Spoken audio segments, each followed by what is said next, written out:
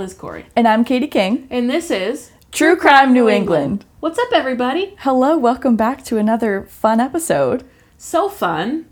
Our cases are always positive and great. And always solved with lots of resolution and everybody is happy. Yay. Woo. Just kidding. Today is an example of the opposite of that. And you guys, I think subconsciously we like unsolved cases because we tend to do that a lot. We could be called Unsolved True Crime New England. This is very true. Truly. We do a lot of them.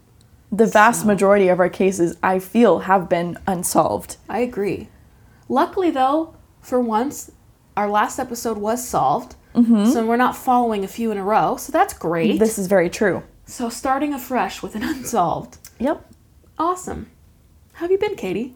I've been good. Yeah? I've been kicking. Yeah, you know. Enjoying the nice weather? Yeah. I mean, it's been toasty, but it's been nice. We all know that I hate the warm weather. I know. I hate it. I know. Ugh, it's the worst. And especially, even though, you know, it's been a while since you went to Iceland, that's my weather, and I wish you could have transferred it over here. I'm not mad at you, but it would have been nice. Just saying.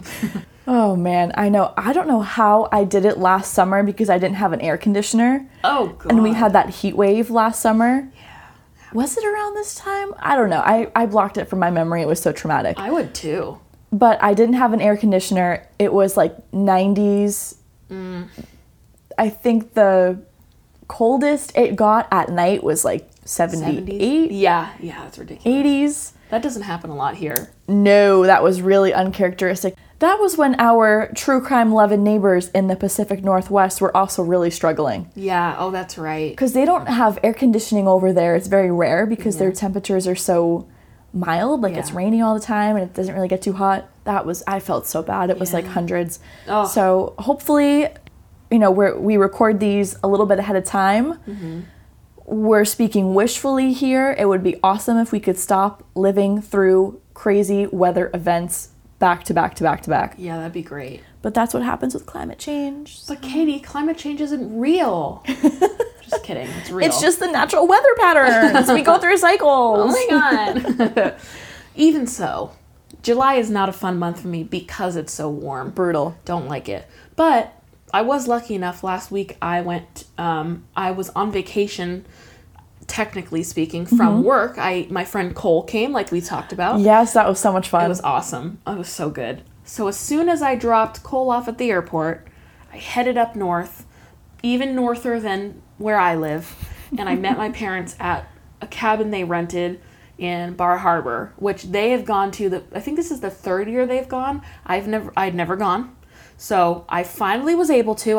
It all lined up. Last year they went when I was taking my nursing boards, so I could not join them because I had to focus. Yep. And take care of my cat and our elderly dog. And so I was very excited to be able to go up there. I fished with my dad.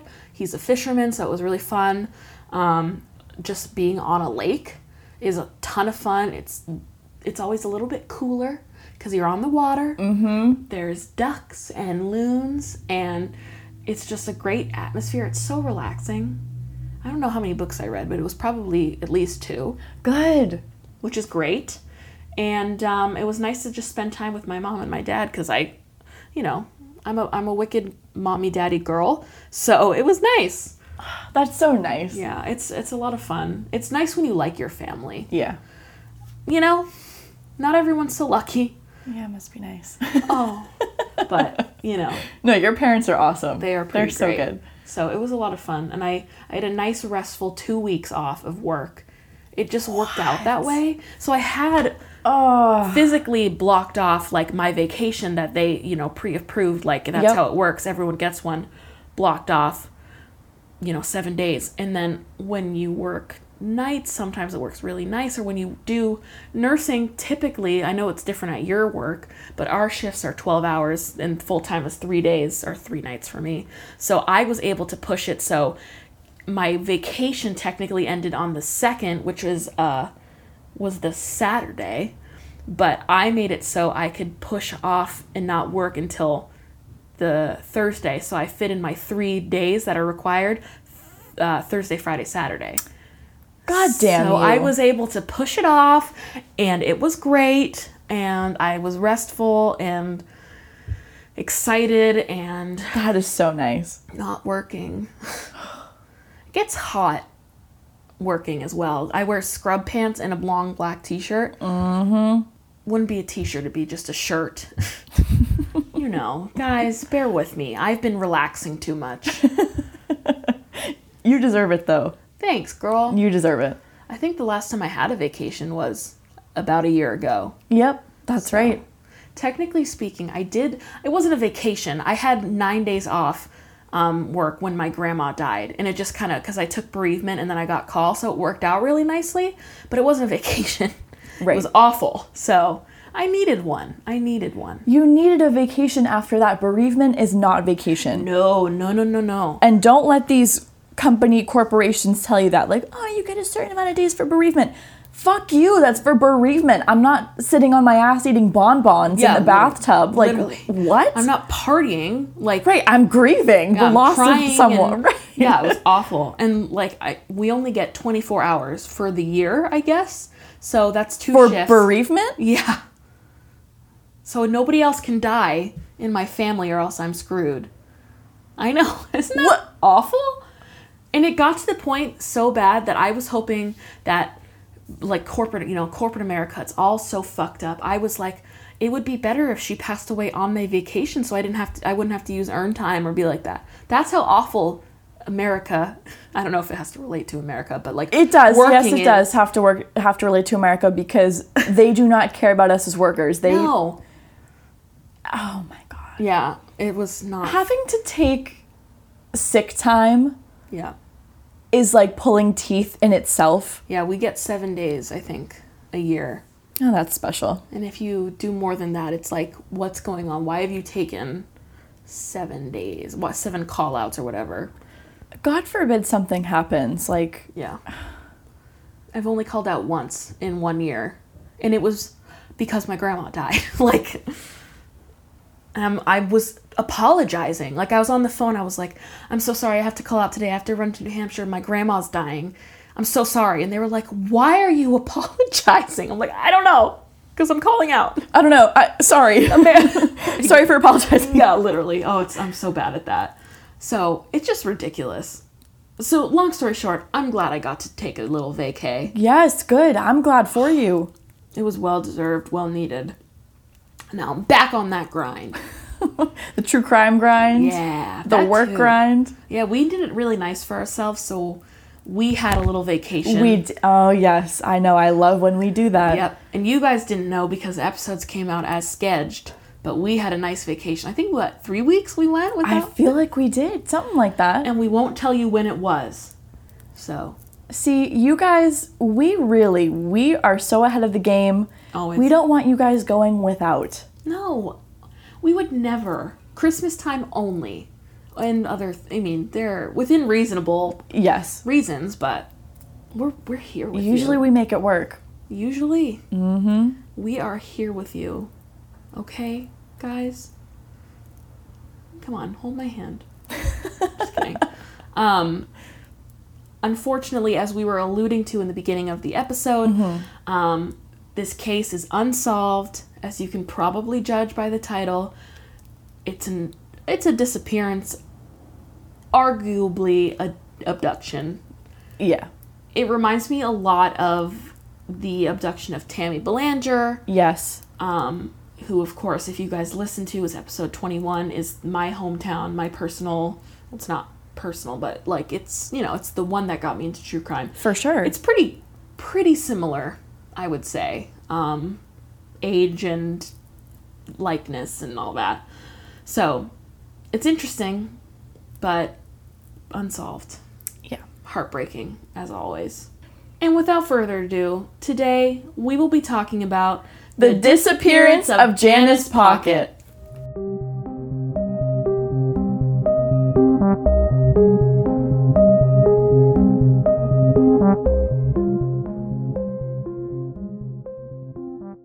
Okay, let's get started with our sources as we always do. Katie, hit me with it. Sure thing. I have the Hartford Courant, Unsolved Mysteries Wiki, The Charlie Project, Grunge.com, who we've used before. They're pretty good. Yeah. The Journal Inquirer, and portal.ct.gov. Perfect. Love it. I had Unsolved Mysteries as well. The Hartford Courant, Grunge.com, our friend, Substack.com. I went to Murderpedia. Ooh. Maybe once or twice. I also went to Wikipedia once. I know. What? Isn't that crazy? I also went to the Journal Inquirer and the Resource Center for Cold Case Missing Children's Cases. Long title. It was like RCMC, CMCC. I also found this great thread on Web Sleuth that dated back to 2004. Wow. Yeah, and it was 21 pages long of people typing and typing things, and it included Janice's sister, who was commenting on it and giving information when people asked. So I have some of that as well. Sweet. Yeah, it was a good resource. All right, let's talk a little bit about Janice Pockett. Her mom called her Janny. Oh. I know. So Janice Catherine Pockett was born on October 15th of 1965. She was, the pictures, oh my God. So cute. Literally the cutest thing. When this happened, she was 7 years old. Had the cutest gap tooth smile. Yeah. Like, it was so charming for, like a classic little girl. And she had blonde hair and blue eyes, and she was just a cutie. And all these pictures, she has like her hair in pigtails. Mm-hmm. It's just very cute. She lived in Toland, Connecticut with her mom, Catherine, her dad, Ronald, and her younger sister, Mary. Mary was like a year younger than her. What we know about Janice is that she loved to play outside, mainly because she loved to catch little creatures and like toads and bugs. She loved wildlife. She also liked playing with her sister, and she really liked riding her bike. Her family described her as always being in charge and confident. Oh. Which I like, and I think little girls who have that personality go far in life. Like, that's a great trait to have. So that really ultimately describes how Janice was as a little girl, which is sweet and makes it hard to tell this story a little bit. For sure. Because she seemed like a really lovely little girl. Mm-hmm. Full of life, full of adventure, So, like we said, little Janice is 7 years old at this time. She was last seen leaving her family's home on Anthony Road in Toland, Connecticut on July 26th, 1973. Her plan was to ride her bicycle. It was metallic green. It had a bell and a banana seat, which is like that classic. So cute. She was going to ride her bike through her neighborhood because she wanted to find a dead butterfly. She caught the butterfly and left it on top of a rock just 2 days before on a walk with her sister. So she loved creatures, like you said. She loved her bugs. I mean, I'm looking at my collection of dead displayed bugs right now. She's a little girl after my own heart. So she wanted to go back for this butterfly that she found and bring it home and show it off for her collection, which I can fully respect. Oh, absolutely. So, like the little want-to-be entomologist that she was, she brought an envelope with her to put the butterfly in so she could preserve it. Yeah, that's smart. How freaking cute is that? I know. And, the Web Sleuth's page that I found was so informative because her little sister, Mary, she was 6 at the time, and Janice was 7. She remembers the day pretty clearly. Mm-hmm. She says that, that day they'd just come home from grocery shopping with their mom, and they were, she and Janice were fighting about, like, the toothbrushes they bought, like, who gets what, and then Janice was kind of frustrated, and she asked her mom, can I go get that butterfly? And this was the first time her mom let her ride her bike alone, unfortunately. And I feel like that always is how it goes in these stories. It's like the first time they can walk to school alone or whatever. So unfortunately, that is the case here. So this was around like 3:30 when Janice was like, can I go get the butterfly? Her mom gave her that envelope and she went on her way. The rock in question was not far.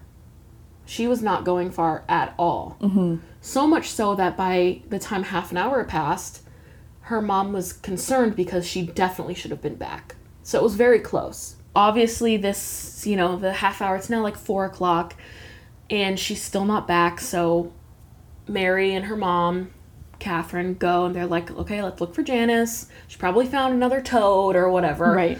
And so they walk there. They go on their way to that spot, and they find Janice's bike. And it's facing towards the house in the direction of home, and it's on its side, and it's in the spot that they thought it would be, because the location of the little butterfly that she wanted to save was a few feet, a little bit into the woods near like a stone wall. So they assumed, that's exactly where her bike would be if she got off it to go into the woods.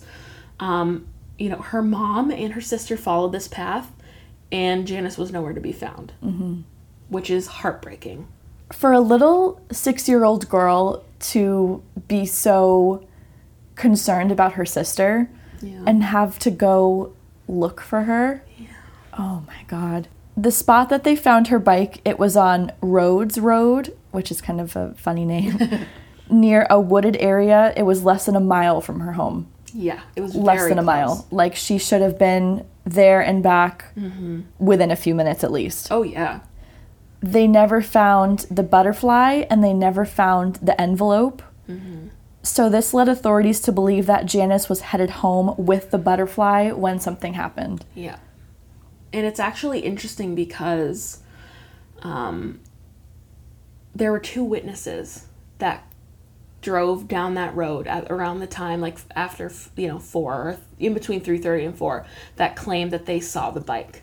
So the first witness was a woman who said she was driving down, it's a curvy dirt road is what it is, and she was driving down the road.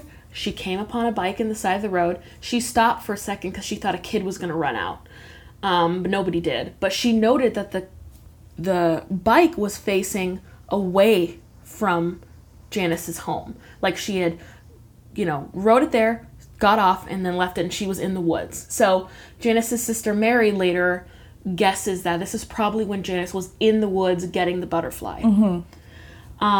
And then the woman left because nobody came by. No child, ran out in the road. And then it seems like probably 2 minutes later, a man was driving down the curvy dirt road, and he noticed the bike, and he saw that the bike was facing Janice's home.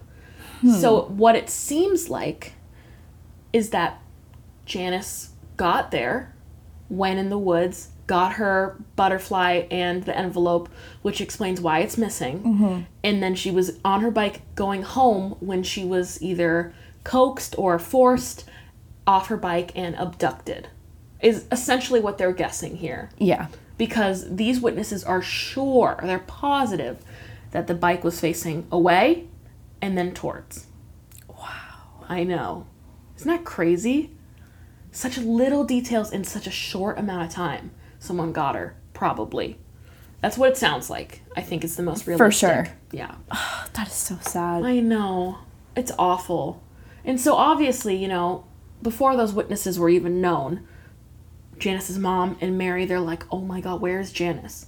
By the time they get back home, her dad, Ronald, is home from work, and they call the police because they're like, what the fuck is going on? Where is Janice? She went to get a butterfly. Right. And of course, it was the first time she could go on her own. Oh my God. Isn't that always how it happens? So, of course, when a 7-year-old girl goes missing, there's going to be a huge search. Oh, yeah. No one found any trace of her on any of the searches that they did. No. They searched for several weeks. Over 800 people helped search the area. Police even searched for her on horseback to see if they could spot any bike tracks or tire tracks or anything that could have been overlooked on foot. Yeah. They went door to door. Nobody saw anything. It was like the perfect opportunity for whoever took her. Perfect timing. He had a very thin, short window, and he found it. So, of course, like you said, there's no evidence found, just her bike. We know that it was most likely she was heading home. We can assume that from the direction of the bike and the fact that the butterfly in the envelope were nowhere to be found. She probably had it in her pocket or whatever. That's all we really knew and know now. What they did know was that they could rule out a familial abduction. It was very obvious that this was a stranger abduction. Mm-hmm. And they could very obviously rule out that she was not a runaway, which I know is their first thought every time. And sure, maybe it's happened once or twice, but she's 7 years old. Where's she gonna go? She's not running away. Right. That would be a ridiculous claim. So, the best theory is that she was probably coaxed off her bike. Probably with that classic, can you help me find my puppy? Or I have candy. And just because it's the 70s and that's how it worked, unfortunately. Stranger danger wasn't really a thing back then. Right. And it wasn't unheard of for children to walk to school by themselves or go ride their bike by themselves. Right. Or, there really wasn't the concept of, like you said, stranger danger or, you have to travel in groups, always stick to a trusted adult, don't talk to strangers. There was none of that. Yeah. It was just la-di-da, go on your way. I'm going to give you some change, go to the corner store and get me cigarettes. Like, there was no sense of any of that. Yeah. It's so sad. And it's so crazy how that bubble of safety can be burst with a thing like this. Like, that family must have been devastated. Yeah. So quickly their lives changed. Mm-hmm. And it's one of those awful things, and it's the same with, we've heard it with other abduction stories. I mean, for example, episode 21, Tammy Belanger's abduction. You can only assume that what happened next. It's horrible. I hate to assume it, but theoretically and with evidence of how this kind of thing happens, it makes sense. Yeah. I'm not optimistic that she lived for very long after this day. I just wish that they could have found anything. And unfortunately, this July, when this episode comes out, it'll be almost exactly 49 years. Wow. Since Janice disappeared. Yeah. Yep. That is way too long. Way too long for nothing, for no justice. Her parents have since passed. Her mom passed away, I want to say it was in sometime in the 2010s. So it's just no answers. That is so sad. It's just awful. At the time of her disappearance, Janice had a gap-toothed smile that is so precious in all of her pictures. She had blonde hair and blue eyes. She was last seen wearing navy blue shorts with an American flag and star design, a blue and white striped pullover shirt, white socks, and blue sneakers. She was exactly 4 feet tall and weighed 65 pounds. There's going to be an age progression photo, an estimated age progression photo, up on our Instagram and our website. The Center for Missing and Exploited Children, they try to update these photos every 2 years up until they turn 18. And then after their 18th birthday, they try to update them every 5 years after that for accuracy. Yeah. What they like to do is they ask for a photo archive, if possible, from family members. They like to have photos of the child's parents so they can kind of predict what the child might look like in adulthood. Right. And Janice's sister Mary said that they sent them photos of their parents in their 50s to help with the age progression because it's been that long. Yeah. Oh my God. Yeah. How That's awful. So sad. So sad. I know. How awful. Oh my God. And unfortunately, I know obviously I just said that she's never been found, but even as far as like suspects, there's been no official charge on anyone and only a few suspects that looked good. There's 2 suspects, most famously, that the police were like, okay, maybe. The first one was Charles E. Pierce. Now this fucker, oh my God. In January of 1999, so this is over 25 years after her disappearance, a convicted felon and child killer named Charles E. Pierce, like I just said, made a startling deathbed confession to the police, right? He was 78 years old at this time, suffering from cancer, and he was already serving a life sentence in prison. For what, you may ask? Charles murdered 13-year-old Michelle Wilson in March of 1979. And in 1980, he was sentenced to life in prison, and that's what he was serving that time for. So he had been in jail for 20 years. He was sickly. He was old. Bleh. When he was on his deathbed, he did that thing that we see in the movies. And he says, "Oh, wait, I have something to tell you." And he, quote unquote, confesses to several things. One of which is Janice's abduction and supposed murder. Now, you know, it kind of made sense because he was convicted of the murder of a 13-year-old girl, which, yes, 13 is much older than 7, but, like, for a child killer, not really. Right. It's a good age range for that. In March of 1981, so Charles isn't even sick, this is right after he's sent to jail, he tells police that he's responsible for the death of 15 to 20 children. Yeah, he says that he's been doing that since 1954. Oh my God. So we have one of these guys. Yeah. And then he name drops a whole bunch of missing children that are in, honestly, the New England area. One of the children he names is William D'Souza, who was from Chicago. He named Mary Alunchuk from Maine, who was a very famous Maine case. Yes. And then he named Janice Pockett. Now, when he made this claim, there was no evidence to support it. There was no background to support it. It was just him making a claim. Now, none of his confessions, I'll be honest, right up front, checked out. This is while he was on his deathbed. He claimed to have killed a little boy whose name he did not know from Lawrence, Massachusetts, sometime in the 70s. And he, made a claim that he buried 2 kids, near each other and gave the police a specific place to look. And they brought cadaver dogs, they did all this, and there was nothing there.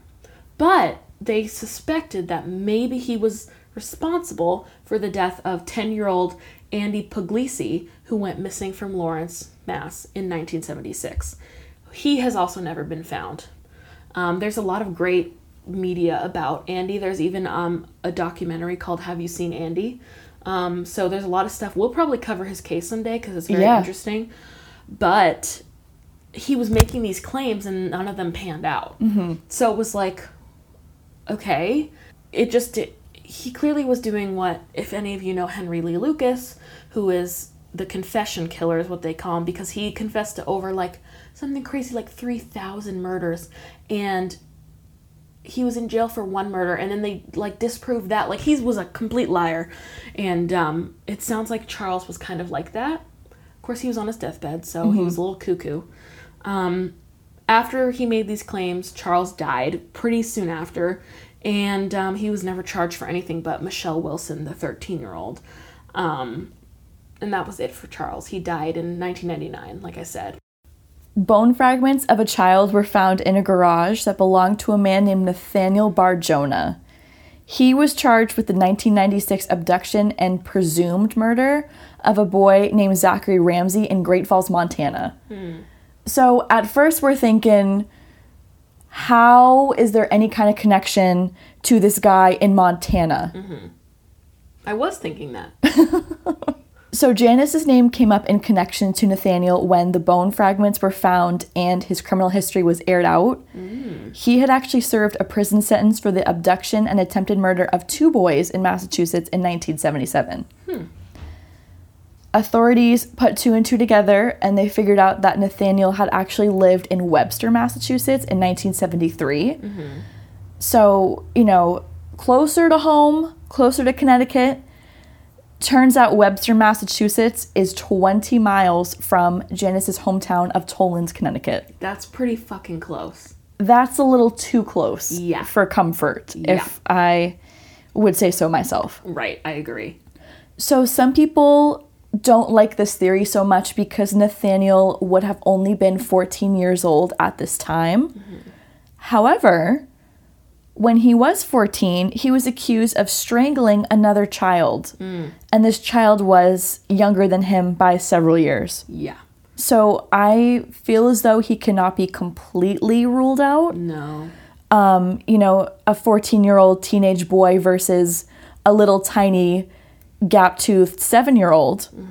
Yeah, I don't know. I don't like it. I wouldn't put my money on the 7-year-old. And he's a big guy. He was a big guy. Yes. He really was. There have been some accusations that Nathaniel practiced cannibalism. I saw that. He was actually found guilty of 2 unrelated counts of child molestation in Montana in February of 2002. But don't worry. Oh. He claims that he's innocent of all charges against him. Oh, well, good. Thank God. You know what's crazy, too, is that the bone fragments that they found, they did test it against Janice's DNA. It was not a match, but they did try. They did. Another reason that they thought he maybe was a cannibal is because they found human hair in his meat grinder. Yeah. Stop. Yeah. I know. Isn't that... Ugh. Oh, that's foul. Yeah. Like, what? There's no excuse to have that in... Something's wrong. I imagine it wasn't just like a strand of hair, like it falls off and you weren't wearing like a hairnet. But like a clump, maybe? Something's going on. Yeah, that's not... Oh, Jesus. That's not a good man. No. Police believe that he's probably killed many children throughout his life. I mean, he was literally a child predator. Oh, for sure. If he's strangling another child at the age of 14... Oh, my God. Yeah, he's not... Something's going on. Yeah. And just want to point out, his real name is David Brown. He changed his name. I think his full name that he changed it to was Nathaniel Benjamin Levi Barjona. I don't know why he had to claim all of those names. Red flag. Leave some for the rest of us, because that's a lot. And, yeah, he like you said, he'd been causing trouble his whole life. And on that Web Sleuth article, thread I found, again, like I said, it went all the way back to 2003. So there was constantly, like, updates and Janice's sister was active on it, and she said that she knew, this was in the 2000s, that she knew that the police were gonna question Barjona, but they were waiting for him. He was making an appeal, so they had to wait until it was over. And then before they could interview him, he died of a blood clot in 2008. So really, they didn't have there was no conviction, and there was no real evidence that he had anything to do with Janice, besides the fact that he lived 20 miles away at the time of her disappearance, and that he was already violent and nutso. How unfair is that? He was only 51 when he died, too. I know. How unfair. That's ridiculous. It's just so sad. I know. Interestingly enough, in 2001, before he died, a handwritten list was discovered that was written by Barjona, where he named multiple victims, but no evidence was ever tied to him in even those cases. So, is it another Charles Pierce where he just says, oh, this, that, because he's proud of it or he wants to take credit? Maybe. Probably. It's so frustrating. I know. And I hate that he died so young. Before any questions, not even just for Janice, but whose bone fragments were those? Exactly. Right? What the fuck? Yeah, I don't know. It's ridiculous. Unfortunately, like I said, to this day, Janice has never been found. And nobody knows anything. And it's likely that whoever did take her probably is dead as well. Yeah. I would bet.